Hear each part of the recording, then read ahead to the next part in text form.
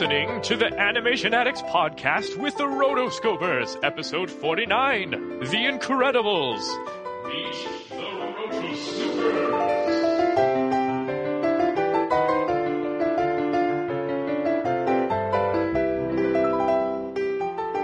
Welcome to the Animation Addicts podcast with the Rotoscopers, Disney, DreamWorks, Pixar, Don Bluth, and everything in between. We're your hosts, Morgan Stradling, Chelsea Robson, and Mason Smith.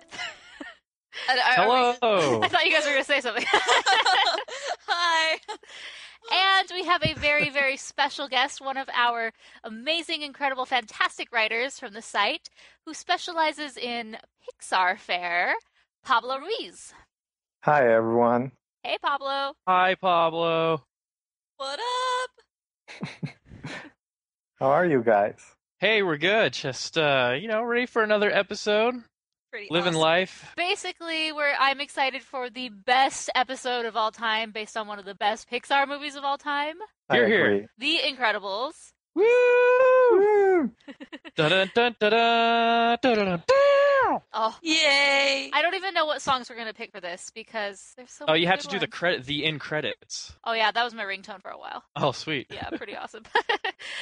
Okay, so first we want to do a little get to know Pablo. He's really, really cool. That's all I got to say. And what I love about all of our writers is that we have a lot of international writers. So he represents South America for us, other than Chelsea. Yay! Yeah.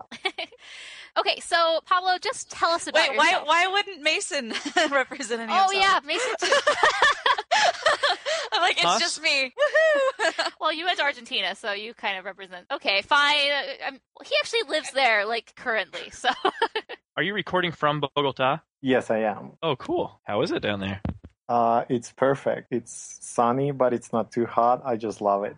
Are you more of a writer or are you like an animation student, Pablo? No, I'm just a writer. Okay, cool. I once dreamt of being an animator, but writing is my thing. Writing Excellent. is your thing. You're incredible. Okay, so Pablo, tell us a little about yourself so the people who are listening can get to know you. My name is Pablo, obviously. I'm from Colombia. I just turned 21. As you guys mentioned, I specialize in writing about Pixar for the site. I love Pixar, obviously, who doesn't? Yeah, I studied for a year to be a screenwriter in Vancouver, and now I'm just trying to to sell scripts, and I'm writing for the site, and basically just watching animated movies all the time. I like your style. Yep.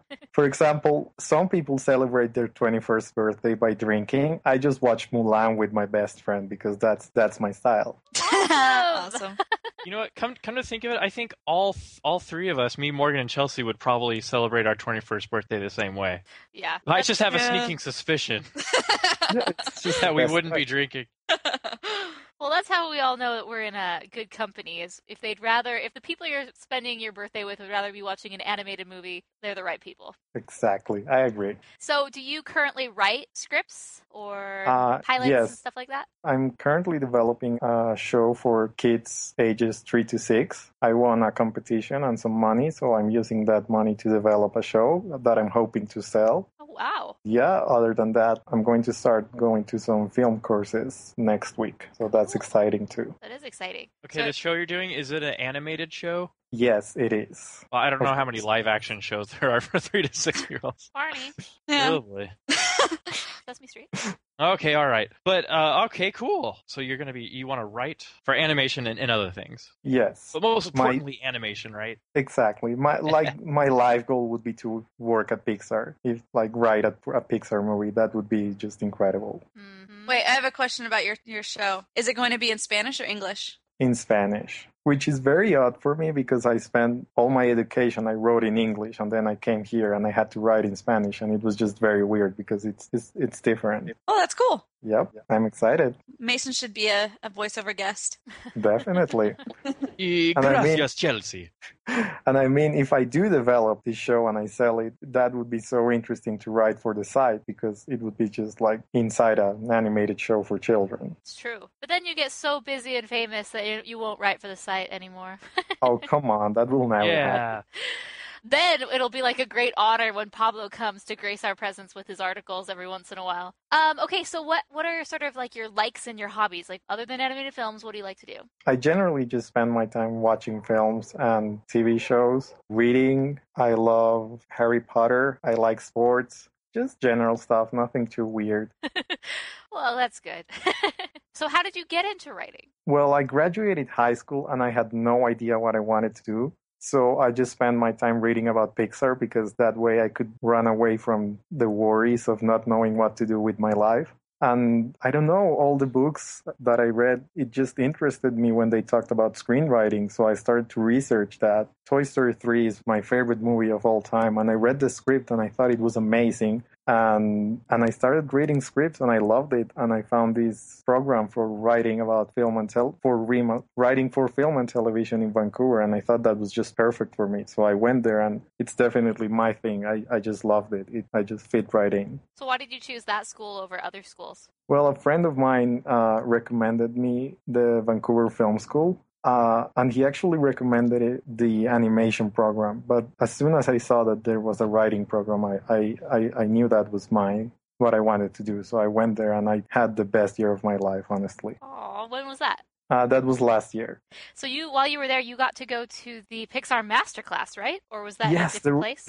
No, that was in Vancouver. As soon as I saw that, I had to buy a ticket, and it was amazing. So you wrote a little piece about that. That was probably one of the very first things you wrote on the site, so we'll link to that. But just tell us a little bit about your experience going to the Pixar Masterclass. It was a 2-day class. 1 day was focused on story, which was what interested me most. We learned so much. We saw storyboards, we heard stories, we heard like fun facts about the Pixar process. And it was honestly so much fun, and it was just so engaging and so much fun. And then the second day was mostly about animation, which I enjoyed, but a lot of the things were very technical, which I didn't understand. But still, like, it's a Pixar masterclass. I wouldn't waste that chance. If I remember correctly, the story part was taught by Matthew Lawn, who is a story artist for Pixar. Like, he came up with the way that the fish escaped the fish tank in Finding Nemo, and a lot of other cool stuff. Like, every time he said something that he had come up with, it was one of my favorite moments in the Pixar movies. So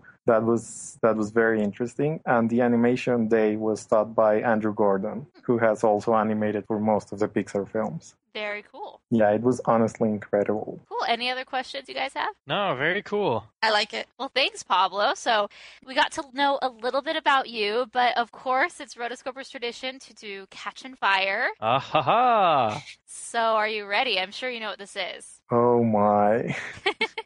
So are you ready? Not going to be a surprise since you probably already have been thinking about your answers. Yep. How about a quick round of Catch and Fire?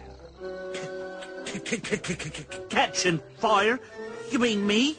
You're the only one with enough courage. All right. Are you ready? I think so. Here we go. First animated movie you remember seeing? The Lion King. Favorite cartoon growing up? Dexter's Laboratory. Favorite animated movie? Toy Story 3. Favorite animator/artist? Brad Bird. Classic animation or CGI? CGI. Favorite animation studio? Pixar. Disney or Pixar? Pixar. Laika or Ghibli? Ghibli. Disneyland or Disney World? Disney World. Disney princesses or princes? Princesses, of course. No one has ever said princess. I know, nobody cares. Maybe someday. Heroes or villains? Villains.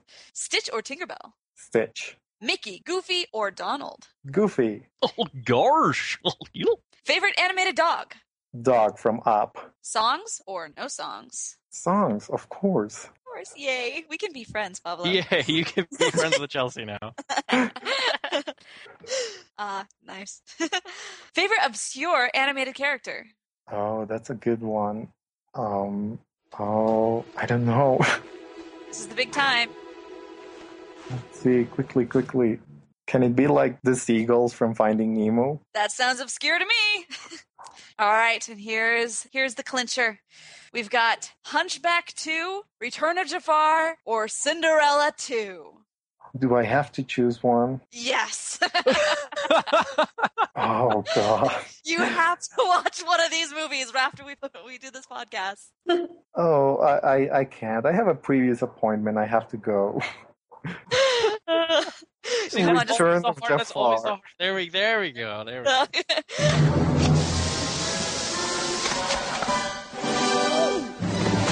52 out of 52. Well done. Yay, Pablo! You survived catching fire. Whew. Oh, You did- that was stressful. Hey, so a lot of people get scorched coming out of catching fire. I can see why.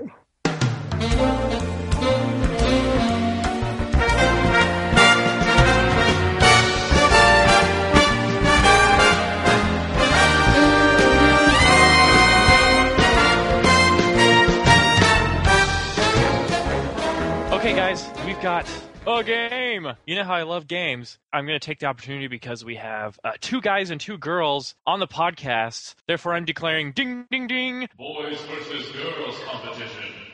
Okay, so we're on the subject of Los Increíbles, The Incredibles. We just thought of an awesome game.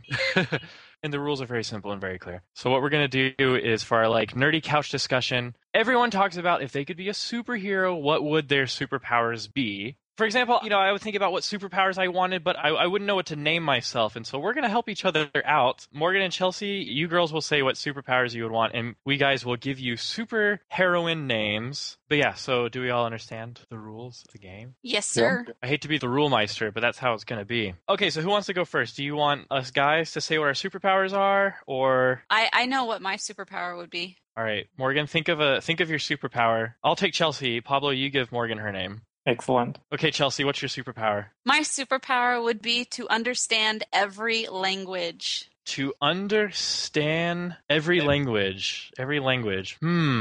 Well, your superhero woman name would be Rosita Stone. That's good. The Thunder Tube. Get it, Rosita Stone. Rosetta Stone? Okay, You get another fine. one just for that. I've been Thunder Tubed. You Okay, got Thunder cool. Tube twice. I know, 3 times and you're out. Let's see. I actually did like that. That's nice. There you go. Yeah, I thought it was excellent. All right, Morgan, what's yours? Okay, so my powers. Are you guys ready? Yep. And you can only have 1 or 2 powers, and they It's- have to be related. it's only you can't, one. You can't have all the powers. Well, my powers are referred to as the powers of womanly persuasion. Oh. Interesting. Oh boy, this is difficult. Oh, I don't know. Help me out, guys. Well, I am married, so I happen to know about womanly persuasion. There are many forms of it. Have you stumped, huh? Yep. Well, I've okay. got a couple, but they're not very nice. Not podcast appropriate. Oh no, they're appropriate. Powers of womanly persuasion. Let's see. Okay, here's how the scene would go. Gee willikers, Batman, what are we gonna do now? I'm not quite sure, Robin. We men are helpless against the old nag. Pum, pum, pum. I'll take what I can get. The Yep. old nag. Oh, he's out. I would have called you Jessica Rabbit, just so Jessica you know. Rabbit is not a super. She's not Hey. a super, and it's not like a punny name. Yeah, I know. Okay. Quite the challenge, Morgan. Yeah, see, I stumped you guys. Okay, Epic. girl's turn. Girl's Boys, turn. are you Pablo, ready? Okay, Pablo, what's your superpower? I would love to bend the way the Avatar does in Avatar, The Last Airbender, or Korra. Like, bend all the elements. So power to manipulate the elements. Exactly. Let's see. Captain Planet. Just kidding. What? Because all the elements combined form him. I'm gonna call you Captain Elementary. I like that. Captain Elementary. I like that it's like a subtle Sherlock Holmes reference because I love him too. So that's perfect. Chelsea, the Thunder Tube. The Thunder Tube. He said he could do it. I love it. I can't get enough of it. All right, ladies. What would be my power? Let's see. Power over Legos? No. Let's see. My power would be the ability to turn into A giant colossal beast that can destroy cities. What color would you be? Purple, of course. I would call you Beast Out. Beast out. Beast out. That's all I think of. Thunder 2. Yeah. There we go. Okay, so we've got Beast Out, we've got Captain Elementary, the old Nag, and what was Chelsea's again? Rosita Stone. Rosita Stone. That's the best That one. is the best. What is our what's our team name? Well, I think The we're... Total Misfits. But are we a team because you like to destroy cities, or do we fight against he you? does it on our behalf. Oh, well, okay, I only that's destroy. good. Well, I only destroy bad cities. I know our Or- name. I know our name. What's up? The Roto Supers. The Roto Supers. I'm down. That's our title.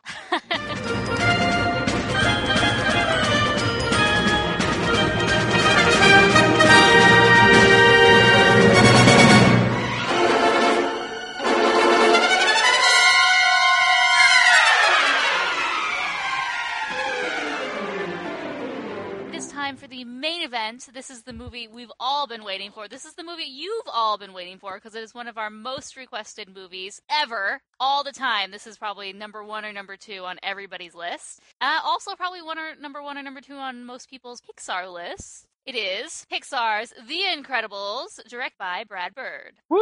Yeah. Yeah. Yay. So, Roto Supers assemble! Oh, sorry, we've already assembled. Sorry. Beast Out is always late. See, the Thunder Tube should be the summoning call for the Roto Supers to assemble. So, The Incredibles, this movie, actually something interesting as I was researching it, it went under the codename Tights, which makes sense. That's relevant. Tights or Yeah. spandex, probably either or could have worked, but it was originally going to be called The Invincibles, which just doesn't have the same ring to it. The Incredibles just so awesome. So let's talk about it, because there is a lot to talk about. I think the first thing we should cover is the amazing director behind it. We've already done an animated film by him, and that is Brad Bird, the one and only. Aww. He brought in as the first outside director in Pixar, meaning he broke the tradition of like moving up in the ranks of Pixar. Turns out he was roommates, or I think he was like either classmates or roommates with John Lasseter when they were in CalArts. Yeah, and what's interesting about this is he actually, obviously we know he's the director of The Iron Giant, and he was kind of in a contract with Warner Brothers at the time when he did that, but due to Warner Brothers, as we know, crappy marketing efforts on that movie, they sort of just gave it up, after a few days of it being released. They just didn't put any money into it, didn't even try. It really was a sad time for Brad Bird, and he went and talked to Lasseter, and they were obviously good college buddies, and they talked, hey, like maybe you should do a movie for us, and The Incredibles was was the movie, I guess, that he wanted to do. He'd been writing this movie since the early 90s. The idea came to him, and he sort of sketched the family together and had this idea of this family, but it really started to obviously come together after The Iron Giant, particularly because he was having a hard time balancing family life. He was thinking of like this trade-off that you have to do. It seems that sometimes to get really high in your position, you have to forget your family or kind of neglect them. But if so how do you balance that? And so a lot of those themes actually played into The Incredibles, which we will talk about. So yeah, it all worked out, and he came to the old studio. Yeah, it's cool. And then this, you see in the art style and in kind of the direction of the movie, that was heavily inspired by those 1960s espionage, spy thrillers, those diabolical megalomaniacs with lasers and robots, and it's just really good fun. And it's the first Pixar film where all the characters are human. I didn't even think about that. Yeah, impressive. And what's more impressive is how much success it enjoyed. I mean, I remember the marketing and the hype for this, and it was a pretty successful film. Any other first thoughts, guys? Well, if you've read any of my articles, you know how much I love Brad Bird. And I just think Pixar did great at bringing him in because they needed like someone that brought a new perspective, like something fresh. And Brad Bird did just that. This movie is so different to what Pixar had done before, and it's so good and so refreshing, so original. It's just perfect. You know how Pixar always setting their own challenges and then shattering those goals and creating something incredible in each film. There were a lot of technical challenges for this film, and there were a lot of chances to cut them out or to just I think at one point they wanted the film to be live action because they were like, all these effects that you're asking for are, very hard, if not impossible, for us to do right now. But Brad Bird and Lasseter, they both insisted that they wanted to accomplish in the film. First of all, you had the challenge of all human characters. You had to deal with a lot of hair and cloth effects, which, if you have experience in animation, that's a challenging thing to do. Just look at Violet's hair. It's probably one of the most expressive things about her. Yeah, this was the very first time that anybody had ever animated long hair. Yeah. And so her hair effects were, for the time frame that they had to do this movie, they were thought to be virtually impossible. And I'm like, look at where Pixar is now after Brave, and even the hair on the human children in Monsters University was just amazing. And then, of course, this film has a lot of water, fire, smoke, explosions, particle effects, and so it really is an explosive film with all the effects and all the impressive stuff that happens. And so those are just kind of the technical achievements. Since it's so old, it's kind of hard to pick up on that. Yeah, one thing, this is nearly 10 years old. Next year will kind of be its 10-year anniversary, which is crazy.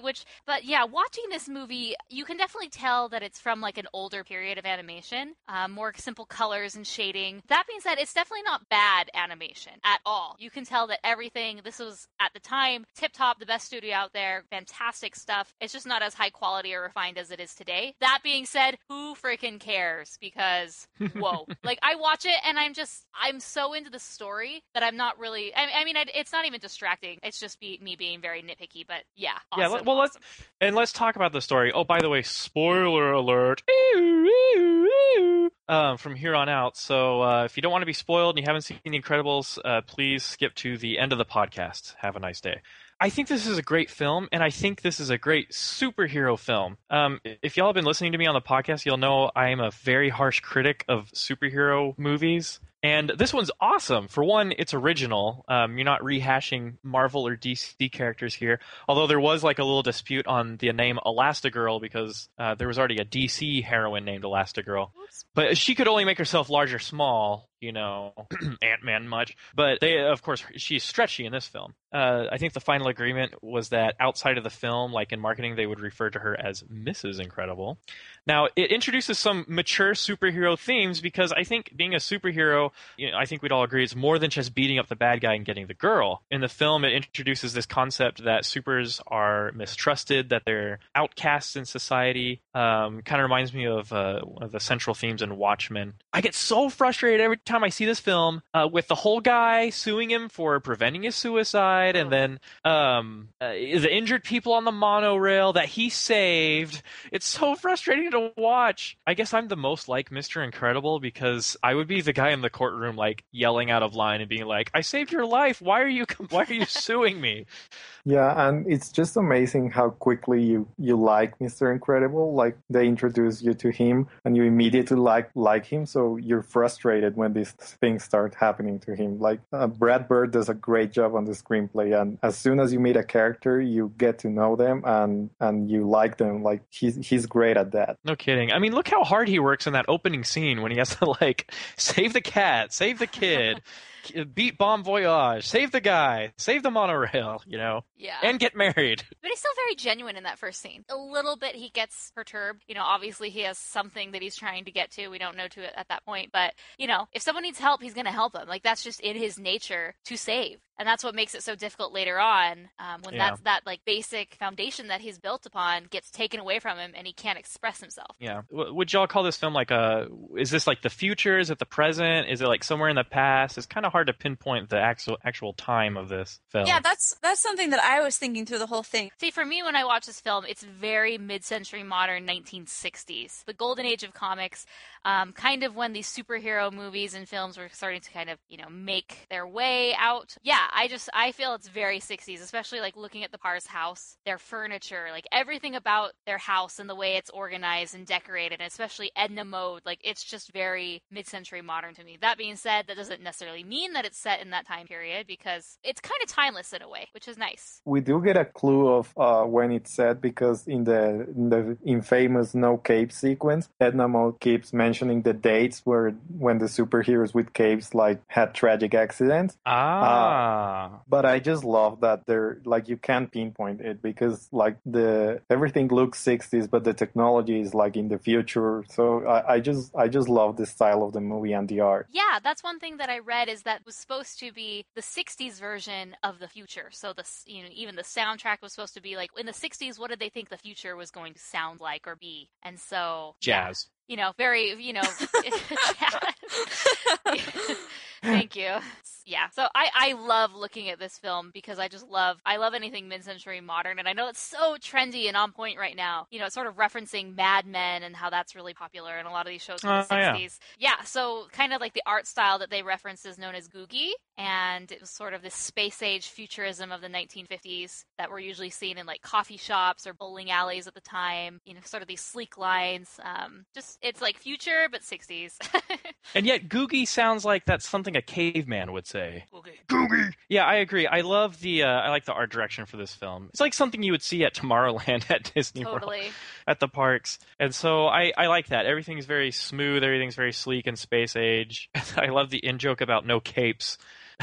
And yet it's a more modern take on superheroes. And I like that the film is about families. Who else has done such a great movie about a family of supers, Yeah, that's actually my favorite part about the movie because, I love superheroes and I love the superhero aspects of this movie. But if you take that away, it's still a very strong family film and I love that. Yeah. It's a whole family of supers. Oh, this is just too good.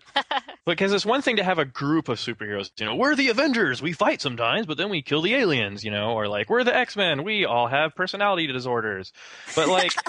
But like a family of superheroes, like a family unit, it kind of connotates certain relationships and certain expectations. And I think that's what makes this film really unique. If you study Brad Bird, he did this with the Iron Giant. It's kind of the classic Western 3-act story, setting it up, introducing the conflict, things work for a while, then there's a low point, and then the character's biggest flaw becomes their greatest strength. That happens a lot in Western story, but what Brad Bird did was introduce like this awesome dynamic with the family, which raises the stakes for Mr. Incredible, which makes you cheer louder and be more involved with the main characters. And so I like it because I had this philosophy that you can make something great by using an old and classic formula, just introduce something that's innovative that no one's really done or thought of before, and it can be great. Kind of all those reasons that we've been talking about are why I really enjoy this movie. I had a couple questions as far as when it came down to the family situation. I wanted to know, were Bob and Helen kind of like the mutants of their family? Like, I want to know what the grandparents are like. Meaning, were their parents muggles? Right. And yes, that's exactly what my mind went to. Like, I totally went to Harry Potter. I'm just like, okay, is this like wizarding type? You filthy mudbloods! This is what I was thinking. That's a good question because some superheroes are born super, others are made super by some sort of accident, doesn't Edna talk about this? Jack Dad doesn't have any powers. Well, some of them aren't born with them. Some of them are like toxic waste dump, radioactive. No, all she says is, well, he'll look fabulous anyway. Yeah. Oh yeah, well, he'll look fabulous anyway. Well, who talks Edna about is just great. Who talks about how people can become supers? I don't know. There's some joke in some movie about, but yeah. So we don't know. Maybe Bob Parr gained his strength by accident, or maybe Helen comes from a family of supers. I don't know. We'll never know until he makes a sequel. That's what I was gonna say. Sounds like perfect cannon fodder for a sequel. Wink. I'd go for that. But yeah, excellent question, I can Chelsea. see the trailer for now. Like, how does one become super? How did Mr. Incredible get his powers? Awesome. Maybe we can all write articles where we can pitch our ideas, like, for the Incredible sequel. Help Brad Bird out. Yeah. Yeah, he needs our help. That would be really. awesome. Yeah, and then there were some similarities to Fantastic Four in there with the whole family thing. Yeah, definitely. I read somewhere that this is actually the perfect Fantastic Four story, that the writers of Fantastic Four were impressed by Brad Bird because he managed to do what they've been trying to do for 50 years on his first try. The guy's awesome. He's honestly, like, there are a lot of articles on the internet. There's a Fantastic Four reboot coming in 2015, and they all say that they should be inspired by The Incredibles, not the comics. Another reboot, huh? Well, let's see. May the odds be ever in their favor. Okay, so we've established that The Incredibles is an awesome movie, and now let's talk about our favorite parts. By the way, I think I took the liberties of doing a Twitter question. I asked our fans what their favorite scene was The Incredibles movie, and so towards the end we'll reveal some of our epic Twitter fans and social media fans' answers to that question. Let's start at the beginning. I think the interviews at the beginning is a very unique and very great setup to the movie because you're introducing the main characters and it gives us hints about their personalities. You can see that they're not like perfect, you know, they're still human, they're supers, but they're still human. And you know, their goals, their aspirations. By the way, sidetrack here, does anyone remember the teaser trailer for it? Wasn't it these? It was these, and then there was a all it was a scene of Bob Parr before he lost all the weight in the middle of the film, trying to put on his super suit, but at the same time Helen is calling him for dinner, you know, and in the middle of it he's like, maybe just a salad. Nice. I do remember that. At the end he gets the belt on, and then his belly is so large that it pops the belt buckle out and it ricochets around the room and it shoots the light out. Nice. Yeah, so that's actually that's what got me hooked on the film, and then I think I remember the interviews were part of it because it's cool. You get to meet Frozone, you get to meet Elastigirl, you know, pre-marriage, you know. Mm-hmm. Like everything about this scene, like each character is perfect. You get the feisty kind of feminist Elastigirl, you know, the semi-uncomfortable. You show that he's not very confident, but he's still very proud of who he is, Mr. Incredible. And then Frozone is just cool. It's like, girl, I don't want to know about your mild-mannered alter ego. If you're gonna be a super mega ultra lightning babe, that's all right with me. Yeah. Come on, guys, leave the crime fighting to the men? I don't think so. I don't think so. I say that all the time. Like, is this thing even on? I mean, I feel like the maid. I mean, I'm like, I just got this clean. Do I have to come and clean it again? And he doesn't know how the camera and the lights work. It's really funny. Sets the tone. This is going to be funny, and it's going to be a superhero movie, and you're going to like it. Yeah, and then we go right to machine gun fire. Yeah, that's the first thing we see after the logo and the interviews, and it's just so different from what we've seen before with Pixar. I just love that it sets, like, it tells you, like, this is not your typical Disney Pixar movie. This is going to be different and amazing. These were the Pixar films that really took me on an emotional roller coaster. Finding Nemo is probably the greatest example of it. But yeah, they really pull at you in this film. Seriously. I mean, there's guns and stuff, you know? One thing I noticed is that in the opening scene, the radio refers to a police chase on San Pablo Avenue, but there is no San Pablo Avenue anywhere on the Auto Drive navigation map. I will have to... And so, this was not the last time that Brad Bird gave our famous Pablo a shout out. You're right. Hey, how do you feel? How do you feel about that? That's awesome. Yeah, some people think my love for Brad Bird is one-sided, but this clearly shows that he loves me too. Awesome. So you actually had a little interaction with Brad Bird on your birthday. Tell us a little about it. I did. It was so exciting. So my birthday was Saturday, and my good friend and fellow animation fan, William Jardine, tweeted at Brad Bird asking him to wish me happy birthday. And then a couple of hours later, he actually did, and it was amazing. I just freaked out.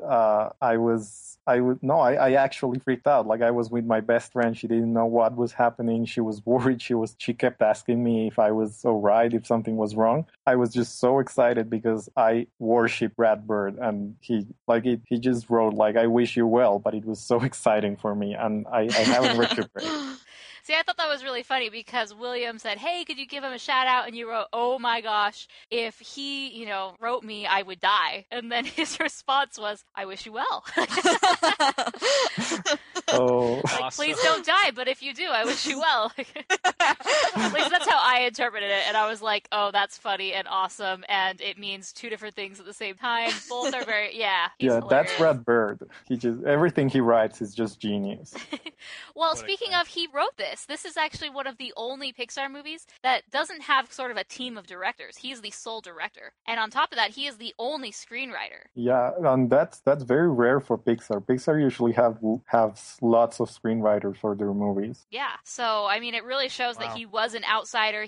This idea and the whole concept is all Brad Bird. Like, obviously, there was a whole team that helped him, but for the most part, this is him. This is his brainchild. This is his baby. And it's no wonder, the sequel hasn't just appeared because it means a lot to him. Yeah. Now, in the first couple of scenes, we're introduced to who will become the villain. You're the kid from the fan club, Brody, buddy. I love it.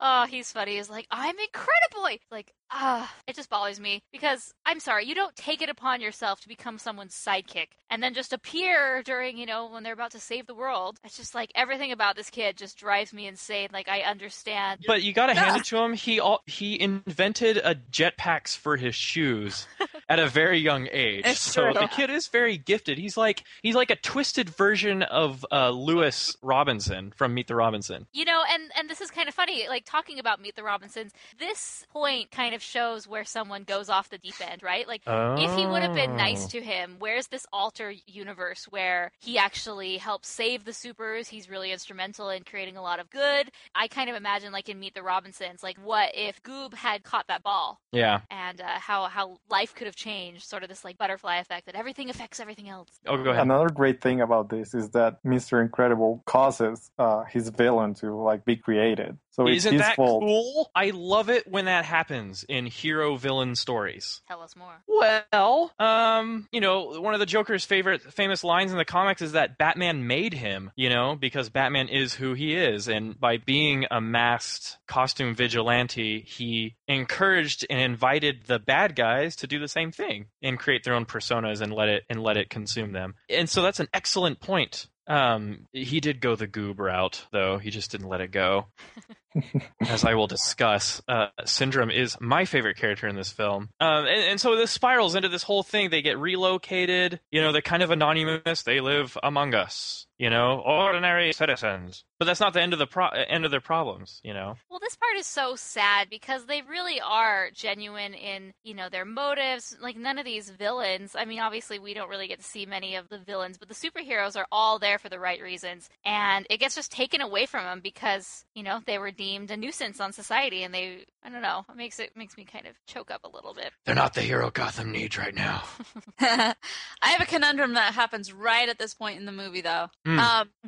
Okay, you can't just get rid of all of the supers and expect that all the bad guys will just go away. I mean, what happened to all the bad guys? Did they catch them all? And if they did, then why did we need the supers in the first place? Yeah, it kind of seems like a bad idea to outlaw the thing. Yeah. It seems like it seems like a bad idea to outlaw the things that will defend us against bad guys. Okay. That seems like a great point, Chelsea. Superheroes are definitely needed in today's society. Now. And so they're relocated, and then I love how, once again, excellent writing. Bob Parr works at Insuricare, which, as you see in the film, takes from people, and it doesn't really save them, I love the fact that his cubicle is the only cubicle with a giant pole. Oh. It's all the weight-bearing structure, whatever, is in his cubicle. And everybody else is totally free, but he's like all cramped in this corner, and he's like ginormous anyway. And everything's gray. It's just so boring looking. It's like, how bad can you get? Well, yeah, you realize, this is his life now. This sucks. This is, middle America. He has a boring job. He's not going to climb, the corporate ladder anytime soon. He's just in the middle of Cubicleville. And, and his boss. Mr. Huff. Oh, my gosh. Whenever that guy talks, all I can think of is, before your kid ends up in the electric chair. Like, I expect him to say that, like, when he's chastising Bob. Like, yeah. Now I know what you're thinking. Principal Huff, how can I not waste my summer vacation?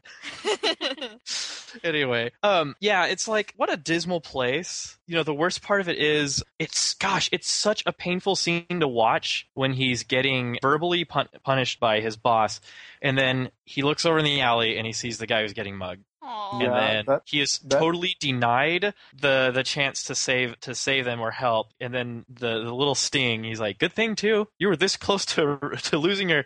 And then Mr. Incredible, and then Bob just like loses it. Yeah, that's definitely one of my favorite scenes because, I mean, Mr. Incredible is one of the strongest people in the world, and he's just so powerless in this scene against this tiny little guy. Until He throws her against like 12. It's like 6 rooms, right? 6 Yeah, people. it's so funny. Well, there's multiple times during this scene during this office scene where we realize again his powers have been taken away from him. He can't help anyone. He's with a lady, and his foundation, like we said, is he wants to help. He wants to save. So he knows he's not supposed to, but he gives her the back end way so she can get her money for her insurance claim. And then when he's in the office being chastised, again another opportunity to save somebody appears, and he can't do anything about it. And it's just sort of building up, and we see how miserable he's become because that like basic essence that is him is constantly being denied. Yeah, and there's a lot of factors like this that contribute to Bob's like his little Aladdin conflict where he has to like lie to do something that will make his life work. The whole "is this rubble?"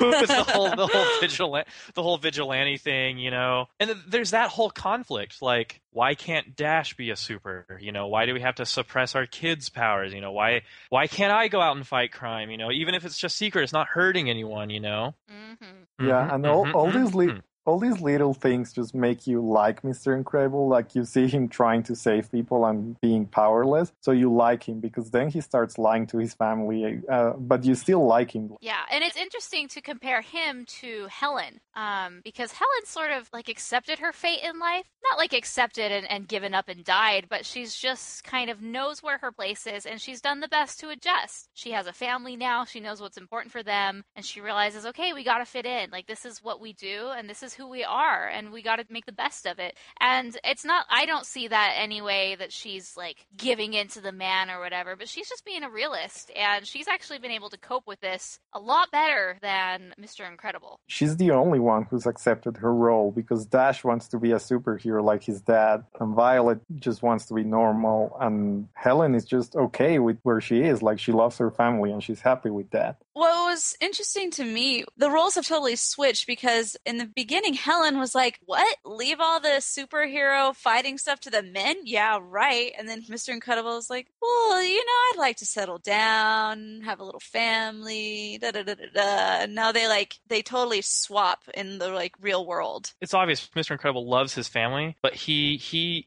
like his big dream is to find a way to have both. Well, and good thing because they totally lucked out with them being relocated to the same city as Lucius. Oh, I know. And so they're able to kind of do their quote-unquote bowling night together and relive the glory days. Which is, and I'm glad. Like, I couldn't imagine, it's basically like a witness protection program, but it's for supers. And just being all your friends, like, this had to be a really close community. And then everyone is probably separated and scattered, and as we learn later, killed. It's good to have a friend for Mr. Incredible, because that's really what he needs.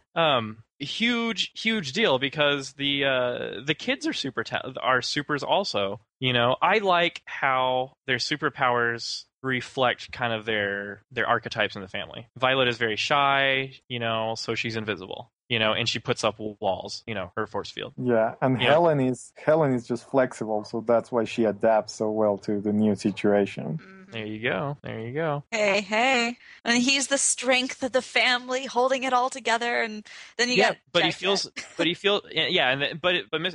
Parr feels like his strength is being wasted, and that's why he's kind of wasting away, physically. He's got a lot of bulk that he's not using, and so he's just this big fat guy, kind of. And then Jack, of course. Well, Dash is just a crazy ADHD kid, so he runs around all over.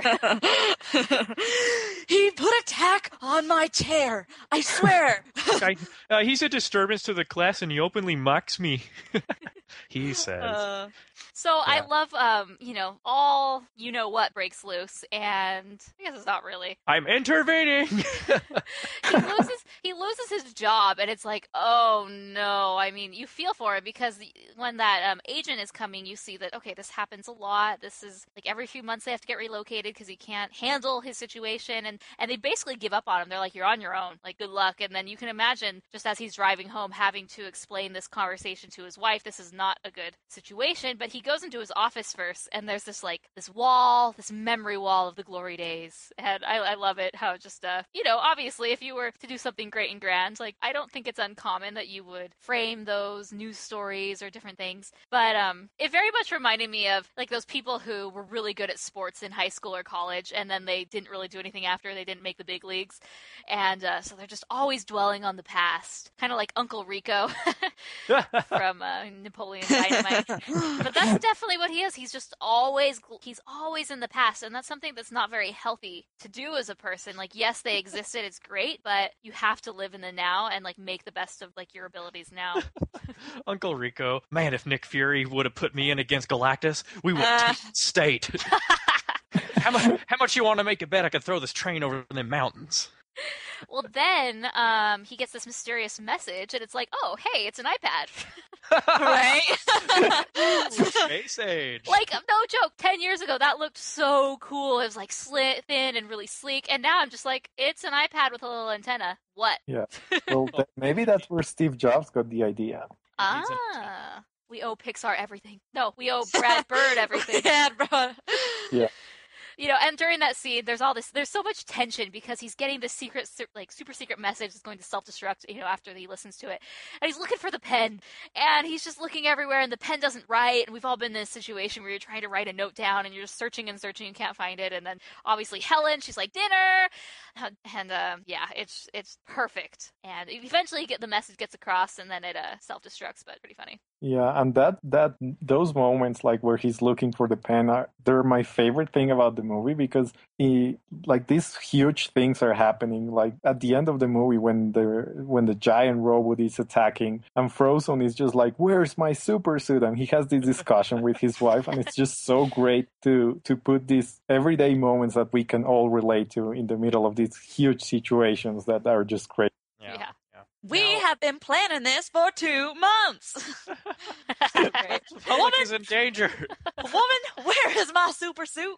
Okay, I know we're skipping ahead, but I love the blocking in that scene because he's like got his aftershave on, he's walking back into the bedroom, giant robot walks past his window, and he just kind of swings his leg around and just kind of does a 180 like, okay, I need to get my super suit on right now. I really like it. And so we're introduced to Mirage, who's like the international woman of mystery. I mean, what is she? Latino, Asian, African American? I don't get her. But she's vaguely ethnic. She's vaguely ethnic. Like who's the character on 30 Rock? They can't tell what race she is. I'm telling you need to watch that show, Morgan.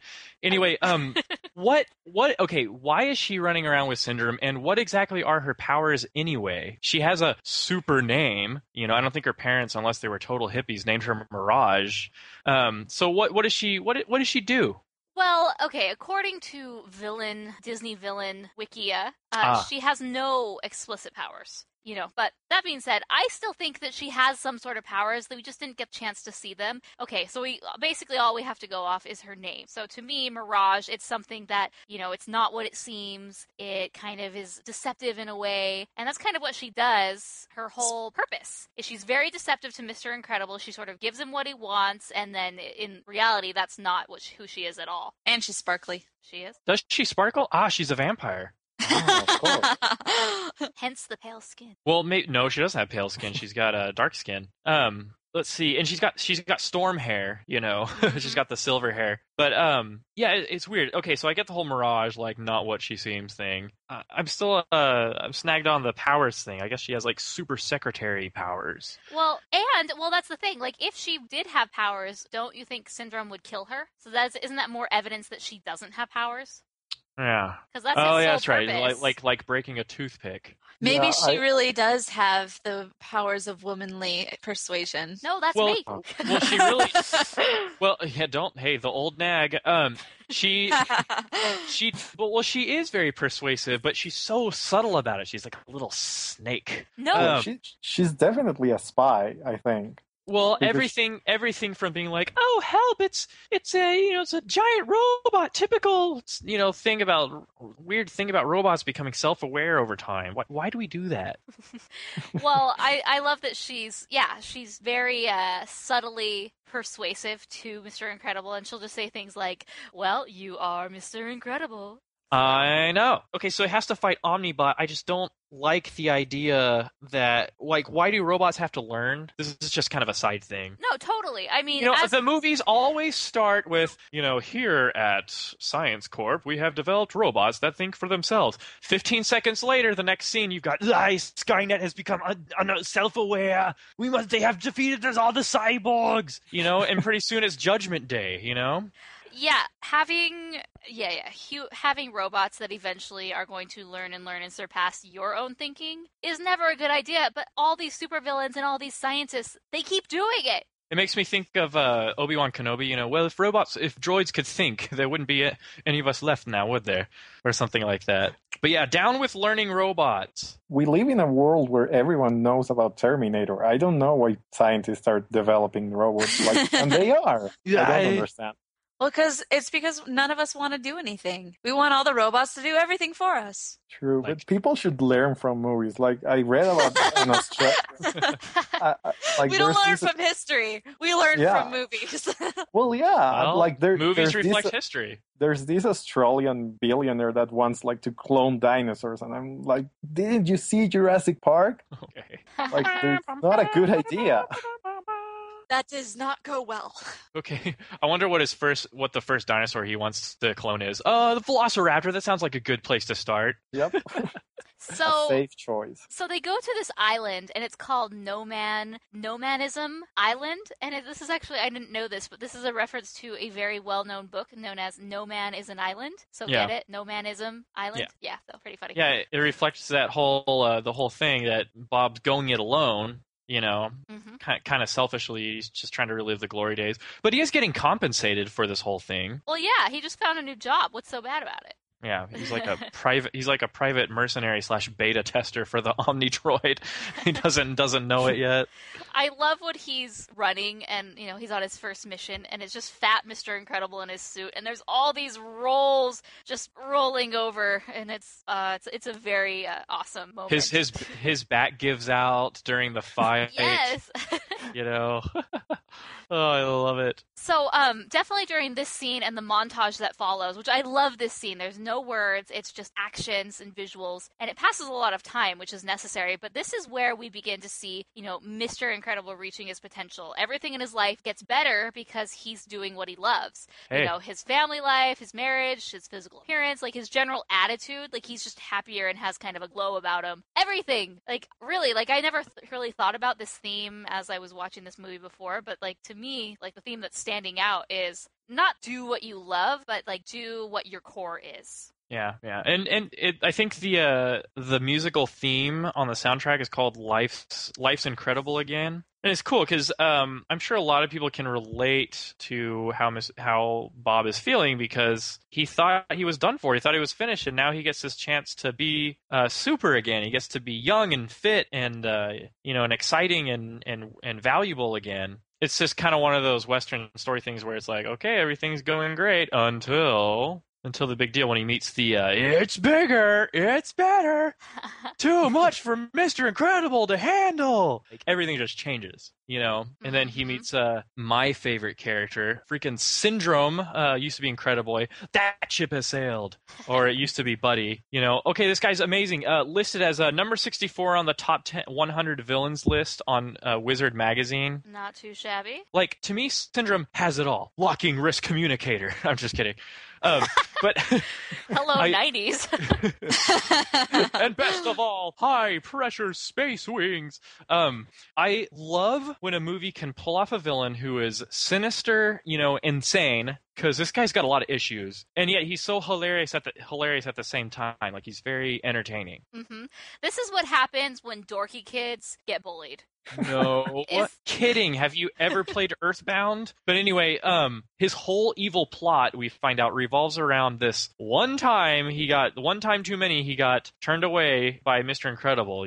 Fly home, buddy. I work alone. you know, and this whole thing is about getting revenge on his childhood hero, you know, an icon, and while at the same time lowering the value of supers as a whole, you know, because he's jealous. He's a jealous, troubled fanboy with a lot of money and a lot of resources, you know. Hey. But I just love him. His lines are amazing, his goofiness, but at the same time, his sinisterness. Like, he's right up there with the Joker as far as, like, totally diabolical and really thinking about, how can I ruin this guy? Okay, so one thing I love about Syndrome is how over the top he is. He's just like very theatrical and histrionic in what he does.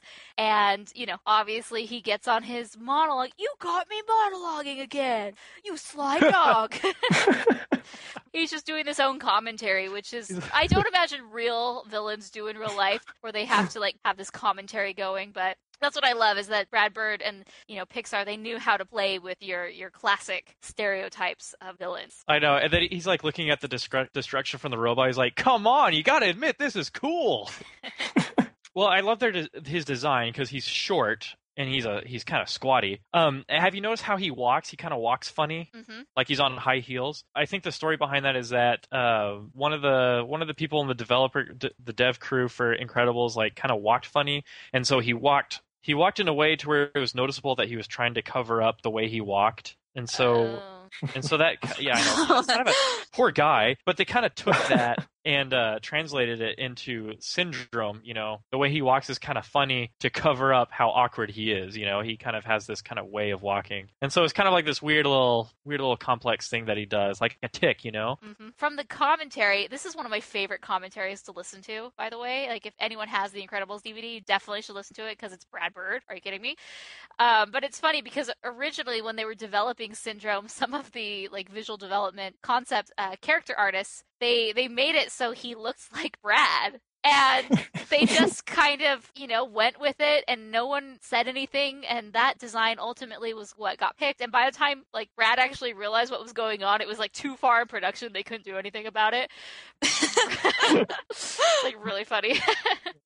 I'm going to have to say, out of all of the characters in here, my favorite character is definitely Edna E. Mode, which was actually played by the one and only Brad Bird.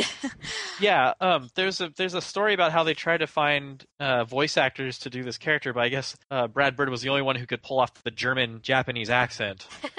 But yeah, she cracks me up. Basically, everything she says or does is golden. Like, everything, whether it's just a look, a line, you know, a reaction, it's hilarious. Yeah. My favorite quote from her is like, "This is a hobo suit, darling." It's so funny. And I love when Helen is crying and she just puts the tissues on the table and Edna pushes them towards a little hole on the table, and it's like this tiny incinerator. Like, I love that. Well, in that scene, she's so disappointed because she's been working with these superheroes who used to be like the biggest and best, and, you know, obviously Elastigirl was one of those, and she really looked up to her. And then she sees her in this state, and she's not impressed with where Helen has come, and so that's where she's snap out of it. My gosh, woman, pull yourself together. The Capes monologue is one of the funniest parts in the film. IMO. He was like, "This guy, nice guy, good with kids." Oh yeah, I remember him. And she's like, "That, you know, November 1975," or whatever. And it's also an example of how The Incredibles is different, because like she's showing how all these superheroes died, and it's so funny and it's so dark, but I love it. Yeah, a girl gets like sucked into like an airplane turbine. That is horrible and gruesome, but, you know, they sucked into a vortex. So here's a funny story. I was cleaning out my car one day, and I went through a phase where like I would always wear scarves. Like, I just had a scarf on for every outfit that I had. And I was cleaning out my car, I got the vacuuming thing going, and all of a sudden my scarf gets like sucked into it, and I'm like, oh, dang it, no capes. No scarves. Anyway, problems in fashion. So right before this is where Helen is sort of thinking that Bob is having an affair. And it's so sad. Like, this is like an adult theme, I guess, that I don't think you would see in other animated movies. Yeah, very and heavy. it's sort of insinuated at, it's not explicitly stated, but just the way like adult audiences and teenagers, like her reactions and the way that her reactions to certain things, like the hair on the suit and the picking up on the phone call and catching the tail end of it, and it's a woman on the phone.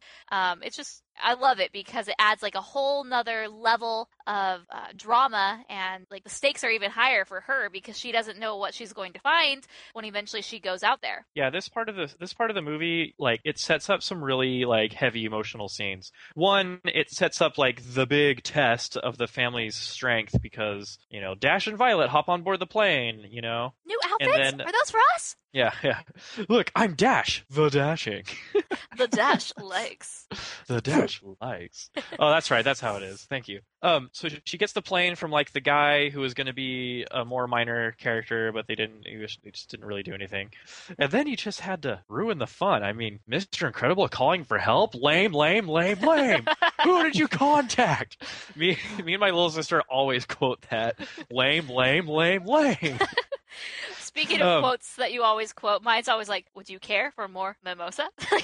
Every morning when I'm drinking orange juice, I'm always like, would you care for more mimosa? I mix orange juice with Perrier and I call it a mimosa, so yeah. I feel very Mr. Incredible. That's funny. But yeah, like, the shiz gets real in this part because he's going to shoot down Helen's plane. Like Dash, he sees, like, the Tomahawk missile. He's like, Mom. and it's like, gosh, it's so intense from, like, trying to put the force field around the plane to Bob, Mr. Incredible realizing it's his wife and kids. Mr. Incredible definitely hits his lowest point in that moment. Yeah, and the editing is so good. Like, we just see the missiles closing in, Violet trying, Helen screaming, Mr. Incredible trying to reason with Syndrome. It's just amazing. I think it's one of the most stressful scenes Pixar has done. Like, it's right up there with the incinerator scene from Toy Story 3. Well, yeah, and that's another thing that happens here is Brad Bird wanted to show, like, a real villain. Because on, like, your typical Saturday morning cartoon, the villains are sort of like these fluff characters. They don't really do anything that bad other than, you know, kidnap and stuff. But this villain, Syndrome, I mean, he was going to kill kids. He didn't care. And he kills all sorts of people. And it shows that this is a real villain. And as children, you better be able to handle it as superhero children because they're not going to care. And he doesn't. And that's sort of a more mature theme in an animated film rather than like, you darn kids. Would have gotten away with it if it weren't for you meddling kids and that stupid dog. And it's very crazy, you know, this kind of heavy, like, kind of mature theme of the whole, like, hey, we will kill children. But I also like that it's kind of the cool sequence where Violet and Dash get to, like, test out their potential. Yeah. You really get to see them use their powers in action, and they get to also, you know, so it's kind of cool. Well, yeah, it's kind of like the first time that their, like, powers have been able to be unleashed. I love, one of my favorite parts of this whole movie is when Dash is running, and he sees that he's running towards a lake, and he's just like, we'll see how this goes. And then he realizes that he's running on water, and then he just has this, like, he kicks his head back, and he just has this, like, giggly laugh, like, ha ha ha. And yeah. I love that part. Yeah, I love it. Cool. You know, I think, like, every part that leads up to the final battle is so awesome that I kind of, like, look over the final battle. Like, you know they're going to defeat the giant robot because they've, like, found their strength as a family, you know? I do love the moment when Bob tells them that they should, like, stay there and he will fight the robot. And he's like, I'm not strong enough. And it's just another very stressful scene. And he finally reveals why he's not strong. Like, he doesn't think he's strong enough to lose them again. And I just love that was sweet. It's so touching. Yeah, it's cool. Yeah, she's really like, cool. Helen's just like, what? This is all about strength for you? What's up with this? Like, no. I was like, oh sweet, there's gonna be a sequel because Syndrome, like, didn't die at the robot fight, and he kind of got away. So it's like, okay, so here comes the end of the movie. But no, mega shocker at the end. You know, he grabs Jack, who apparently doesn't have any powers, and then all of a sudden, okay, am I the only one who thought it was a little weird when he turns into, like, little Hulk ogre demon baby? Yes. I'm like, what? What is Demon that? child. And I love when Bob throws Helen and she grabs Jack and she's like, "Oh, it's okay," and you see the plane crash like above, and it's just so funny. Yeah, she's trying to totally. be this tender mom, and there's chaos in the background. The baby's like, "What It's else?" going to be all right. And again, it's such a dark death for a villain. Like we see him getting like sucked into an engine. Yeah. Because of the capes. Hey, it's not the classic Disney fall. Yep. Yeah, I know, right? So yeah, and then there's a little short scene where everyone's Dash, he learns how to balance his powers. I love it. He's like slow down, no, speed up. Like, no, make it close, go for second. My favorite And the part guy's about looking over at him, and he's like, what? that guy's the funniest part of the scene. The in credits are great, but I'll just say what Wait, everyone's gonna did say. you mean that as like a pun on Incredibles? The end credits? Yeah, well, that's the name of the credits theme on the soundtrack. Oh, really? Nice. Yes, ma'am. The end credits. And we were all sitting there in the theaters when we watched it, hoping there were going to be outtakes. And now there are quote-unquote outtakes on the DVD. But, I understand if you're an animator and this stuff is funny, and I've seen it, in my own work. But they were just a bunch of rendering mishaps, Yeah, well, because there aren't really outtakes in animated films. You have to, those are thought out. You have to make them. But I thought that was kind of lame. But I would have preferred, the real outtake, the quote unquote real character outtakes that they did for Bug's Life, Toy Story 2. But I think the tone of the film is serious enough to where it was okay to where they didn't. Well, yeah, and they also, the last movie they did that on was Monsters Incorporated, and they said it, by that point, it was starting to feel expected and stale, and I imagine Brad Bird, he's not part of, the Pixar way, oh yeah, this is what we always do, we always have the end credits where it's, funny bloopers, this is his movie, his baby, he's no, we don't need that, just the reason that they forgot to put the Pixar Planet truck in that movie, it just wasn't probably, first off, I don't think it was established as much as it is today that you have to have this in your movie. But I think also since he was an outsider, that was kind of just didn't think about it. But yeah, totally. I like the ending. Very good wrap up for the movie. I honestly love this movie. I've seen it 100 times. I've read the script another 100 times. I think it's one of the strongest Pixar scripts. There's so many themes. The characters are so great. Pixar just loves to make movies about characters that need to let go of the past and move on. It's a recurring theme in their movies. Finding Nemo has that, Up has that, Toy Story 3 has that. And even this movie has, Edna, at one point she says, I never look back, darling. It distracts from the now. And that's one of the themes of the movie. And a great writer like Brad Bird will point that, will use his characters to tell us what he wants. And that's a good example. And of course, one of the biggest themes is that Bob wants to work alone. And he's part of a family now, so he needs to work together with them. And I love that as soon as that's resolved, as soon as they work together and defeat the robot and Syndrome, the movie wraps up and it's done 3 minutes afterward. It leaves you wanting more. And I just love how strong the script is. Yeah. It's so inspiring. Yeah, totally. I don't remember if we talked about this before, but did we talk about how one of the themes is they talk about the celebration of mediocrity? Yeah, there was kind of there wasn't a controversy, but that was something the critics were talking about. Well, no, that's just what in the movie, they had a whole bunch of these little comments where it's where Bob starts going to Helen and he's like, you don't want to even go to, you don't even want to go to Dash's graduation. It's not a graduation. He's going from the 3rd grade to the 4th. Why are they coming up for one more reason to celebrate mediocrity, And yeah. I was like, that's funny because it's so true. But they're living in this world where they aren't allowed to be big and bold and awesome, and everyone's a winner. Hooray! Everyone's a winner. Yeah, another thing I love is that, for example, there's this point, Dash says that if everyone's special, nobody's special. And then Syndrome says that when everyone's super, no one will be. So I like that Dash and the villain have kind of the same thought, but Dash is a smart kid. yeah, Syndrome chooses to be evil about it, and Dash just is frustrated. So I like when the heroes and the villains have similar thoughts, but they act in different ways. Yeah, Yeah, it'd be that's interesting very to cool. see if Dash wasn't able to kind of express himself, what would happen to him if he would have turned the route that Syndrome did, sort of on an opposite level. Like, I have powers, but I'm not allowed to use them, so I'm going to unleash them. Yeah. Sounds like I'm going to win the Olympics. It's like, what else can he do? I know. It, I'll get you. Yeah, so we wrap up and we have kind of a very mature, deep, extremely well written, and a long Pixar movie. I think it is 115 minutes. Yeah, it's just under 2 hours, and I'm just gonna say, like, that's just a long movie.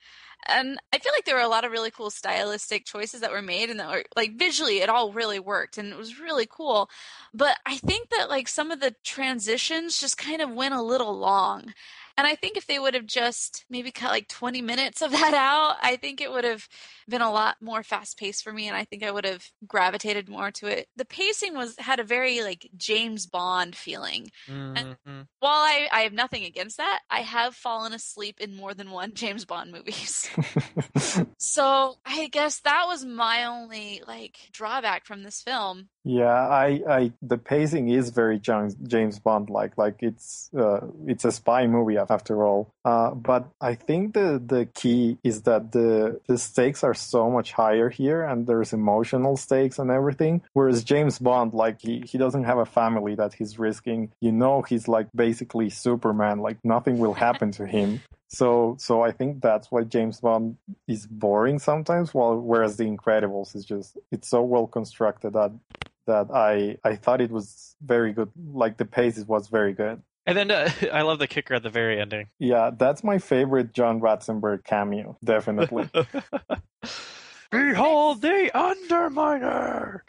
There is nothing beneath me. It's so good. I hereby declare war on peace and happiness. Like, what a cheese ball! I don't know who's more cheesy, him or General Grievous. Come on. We should do an article, best, and like rank all of his cameo roles. Ooh, Yeah, because- that'd be a good one. Yeah. Like his best role is probably Ham from Toy Story, Totally. but that's not a cameo. Yeah. Okay, rank all his roles. Yeah. Yeah, Ham is his best. Yeah, Because he gets a lot of funny airtime. Cool. Okay, so guys, sequels or no sequels? You know what I'm going to do is, you know how every time an animated movie comes out, someone has to make a knockoff version and put it on Netflix or like Redbox? Yep. Well, I am going to search the internet and find the worst Incredibles fan fiction out there, and I will use that as the basis of my script for a knockoff Incredibles animated movie. I will develop and produce said movie, and Brad Bird will have no choice but to make a sequel to not have the Incredibles be tainted. You know? I like that plan. I'll help you. Don't you? Well, now you're probably a great screenwriter. I'm not, so if you don't mind, I'll write the crappy knockoff. And I'll animate. Oh, okay. Hey, there you go. Perfect. Yeah. It will make Perfect. people cry. Yes, we will. And Brad Bird will have no Tears choice. will fall. No choice but to release Incredibles 2. It's perfect. Or the prequel, Finding Jack Jack, or something. I don't know. Whatever he's planning on naming That it. can't be a prequel. Oh, that's right. You're right. No, what if they lost Jack Jack? Once. Uh, Mom, So- did you lose Jack Jack again? In this movie, they visit their redneck superhero cousins. Awesome. Oh my gosh. What the heck, Helen? You give birth to a child that doesn't even have superpowers? I guess he'll just be a propane salesman. All right, let's see. Twitter question. I took the liberty of putting a Twitter question out there for our fans. What is their favorite scene of The Incredibles? So I'll start with some of them. Do it. Jordan M. He replied and says he likes the teaser also, where Bob is trying to put on the costume. Calls it classic. Let's see. Jessica Worski says if Jack Jack attack doesn't count, which it does, any scene with Kari. Who's Kari? It's like Kari, but with a K, and Oh my gosh, that's right. The babysitter.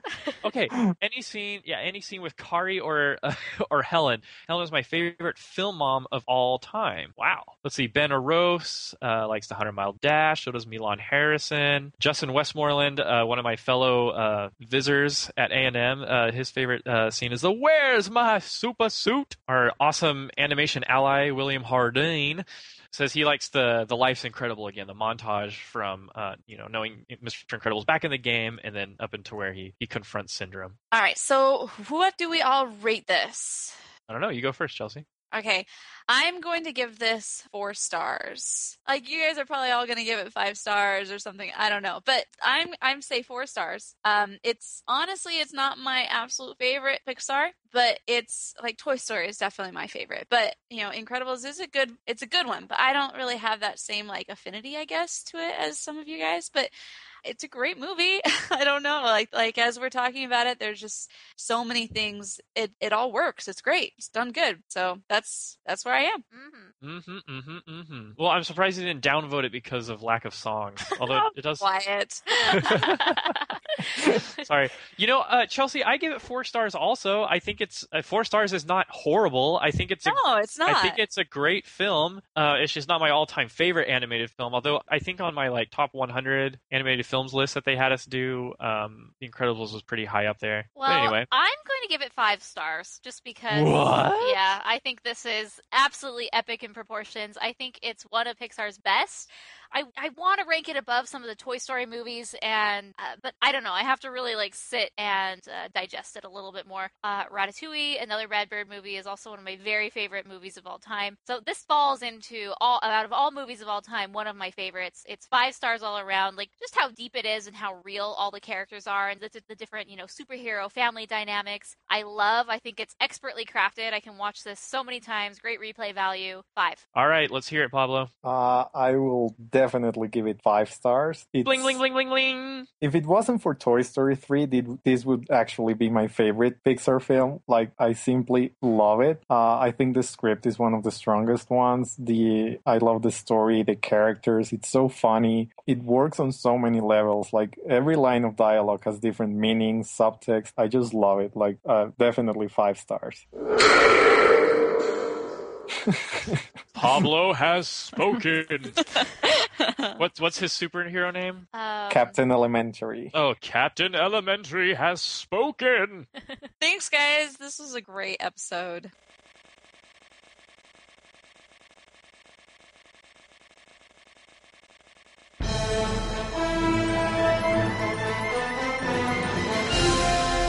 Okay, so we had a few Twitter questions, but we also found out through the grapevine that we were doing an Incredibles episode. Oh, that old grapevine. So they sent us Incredibles mailbag. So I want to read just the 3 emails that we got about this. Okay, our good buddy Ben Rose says, "What up, Rotoscopers? Sending you guys my thoughts on Pixar's The Incredibles. To put it lightly, The Incredibles was my fave animated movie growing up. Right now it's Mulan, but this movie is in the top 5. I had the toys, shirts, posters, you name it. I had it. This was so different for Pixar at the time. Pretty violent, dealt with some huge themes and character struggles. This was like Pixar's Atlantis: The Lost Empire. Only this was phenomenal." Hey. Great Ouch. great animation, memorable characters, compelling storyline, awesome villain, top-notch villain, mate. Amazing score and huge heart. The Incredibles has it all. Woohoo!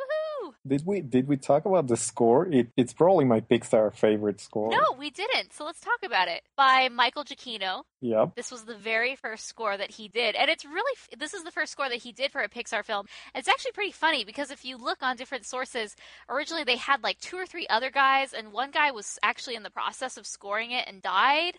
And Oh. I mean, yeah, really, really crazy stuff that happened. And I'm not say I'm grateful, but I love Michael Giacchino. I'm grateful he somehow got this opportunity because he went on and he did Ratatouille and Cars 2 and Mission Impossible 4. He's one of my favorite composers. I just love everything he comes up with. He also did Up and won the Academy Award for Oh. Best Original Score. Yes, that's true. Ah. He's so good. And I think he's coming back for The Good Dinosaur. Oh. Oh, that'd be cool. Yeah, or Inside Out. One of like, oh yeah, his work for Pixar is just amazing. Well, we talked kind of how this had like James Bond style themes to it, and just like the way it was edited, but definitely music had this sort of like spy theme motif going throughout it, which I liked. Yeah, and he comes back to that in Cars too. I think Finn McMissile is the best track in that soundtrack, and it's also like this spy theme song. Very cool. So our next email is from Milan Harrison.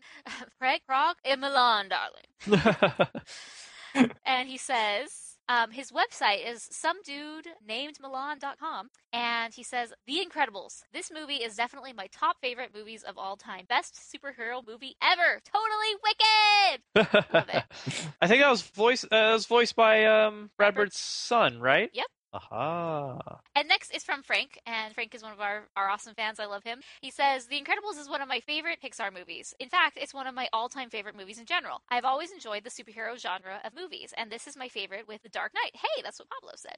The Incredibles carries a lot of nostalgia for me. I really get into the superhero genre when the 2002 Spider-Man movie came out. The next year, I remember watching Finding Nemo in theaters, and I saw the teaser for The Incredibles. I was so excited to see Pixar making a superhero movie. I saw it opening weekend, and it was my very first Pixar movie. I distinctly remember seeing it opening weekend. That is a tradition that I continue today. I loved the movie the first time I saw it, and it gets better after repeated viewing. As I grew older and formed stronger taste in movies, there are many things I appreciate about it. Of all the Pixar movies, I feel this is the darkest and most serious. There was plenty of funny moments here and there, but there was a lot of pretty serious moments. The plane scene is the scene that stands out because it involves a mother flying a plane with her children on board, trying to avoid missiles. Also, the argument scene between Mr. and Mrs. Incredible was another standout scene because of the dialogue. Even though they are animated superpower humans, the dialogue feels very natural and real. The story is fantastic, as it perfectly balances being a fun superhero movie with a great family drama. The music score by Michael Giacchino is one of my favorite scores in any Pixar movie. The animation and action are also well done. The chase scene with Dash is a favorite action scene in the movie. The thing I love most about the movie is the characters. I feel this is the most character-driven of all the Pixar movies. When it comes to my favorite character in the movie, it's really hard to choose. Mr. Incredible is a great protagonist who you instantly like within the first scene. Mrs. Incredible is another great character, with Holly Hunter's performance being one of my favorite voice acting performances in any animated movie. I really like the kids, which is rare for me in an animated movie. Kid characters in animated movies are usually the weaker part, but I like Violet and Dash. Oddly enough, even though I'm male, I relate to Violet the most. When I was a teen, I was very shy and insecure about myself as well. Syndrome is my favorite Pixar villain, as I love his character, motivation, and design. Lastly, I love Edna Mode, and her cape speech remains one of the funniest scenes I have seen in a movie. So, very, very awesome. Yeah, and I agree with him that Holly Hunter's performance is amazing. Oh, yes. So thanks, guys, for sending your emails. If you want to send us your thoughts on a film that we've done in the past or a future movie, send it to the rotoscopers@gmail.com.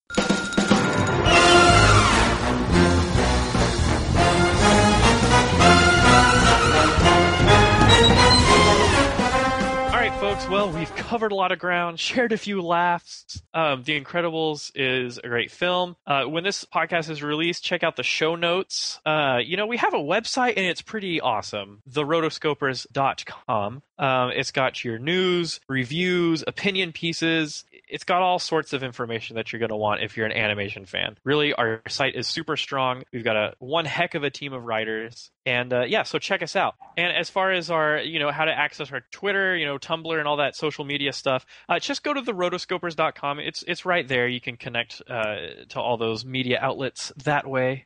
As far as our individual locations, you got our host Morgan is on Twitter at Morgan Stradling. Chelsea's on Twitter at Chelsea Robson. I am on Twitter at Mason SMTX because Mason Smith is already taken because he's like a dude in Nashville that has like a band. But yeah, Mason SMTX. My blog is a little more active than it used to be. Thisanimatedlife.blogspot.com. Right now I'm using it to dump all my assignments for Visual Art Studio this semester. So check it out if you want to see some like dinky graphic design projects that I've been working on. And don't forget our special guest. Oh, yes. Pablito. And if you want to tweet with Pablo, I still don't know how Twitter works. You can find him at PabloRV7. That's PabloRV7. and connect with them there. Once again, we're super excited to have done this episode. We love our fans. We love all our guests that we have on the show. Yeah, thanks, Pablo. This has been super fun. Like, I really loved having you here because you're such a big Pixar fan and Brad Bird fan and animation fan. It's been really awesome. Yeah, thank you guys so much. This is a dream come true. Like, I've been listening to podcasts for such a long time, and I've always wanted to be part of one. So this is actually a dream come true, and to do it with a film that I love so much, and I feel so passionate about. Thank you so much. You're welcome. This was you're a natural. Thanks. So we're trying to be better about letting you guys know what our next episode is going to be on. So for our 50th episode, the Big 5-0, we are going to go way back in time to cover one of the greatest classic animated films, Snow White and the Seven Dwarfs. So get ready, watch that movie in preparation for the podcast, and send us your emails and voicemails and all the good stuff. So until that time, We are are the the Rotoscopers. Rotoscopers.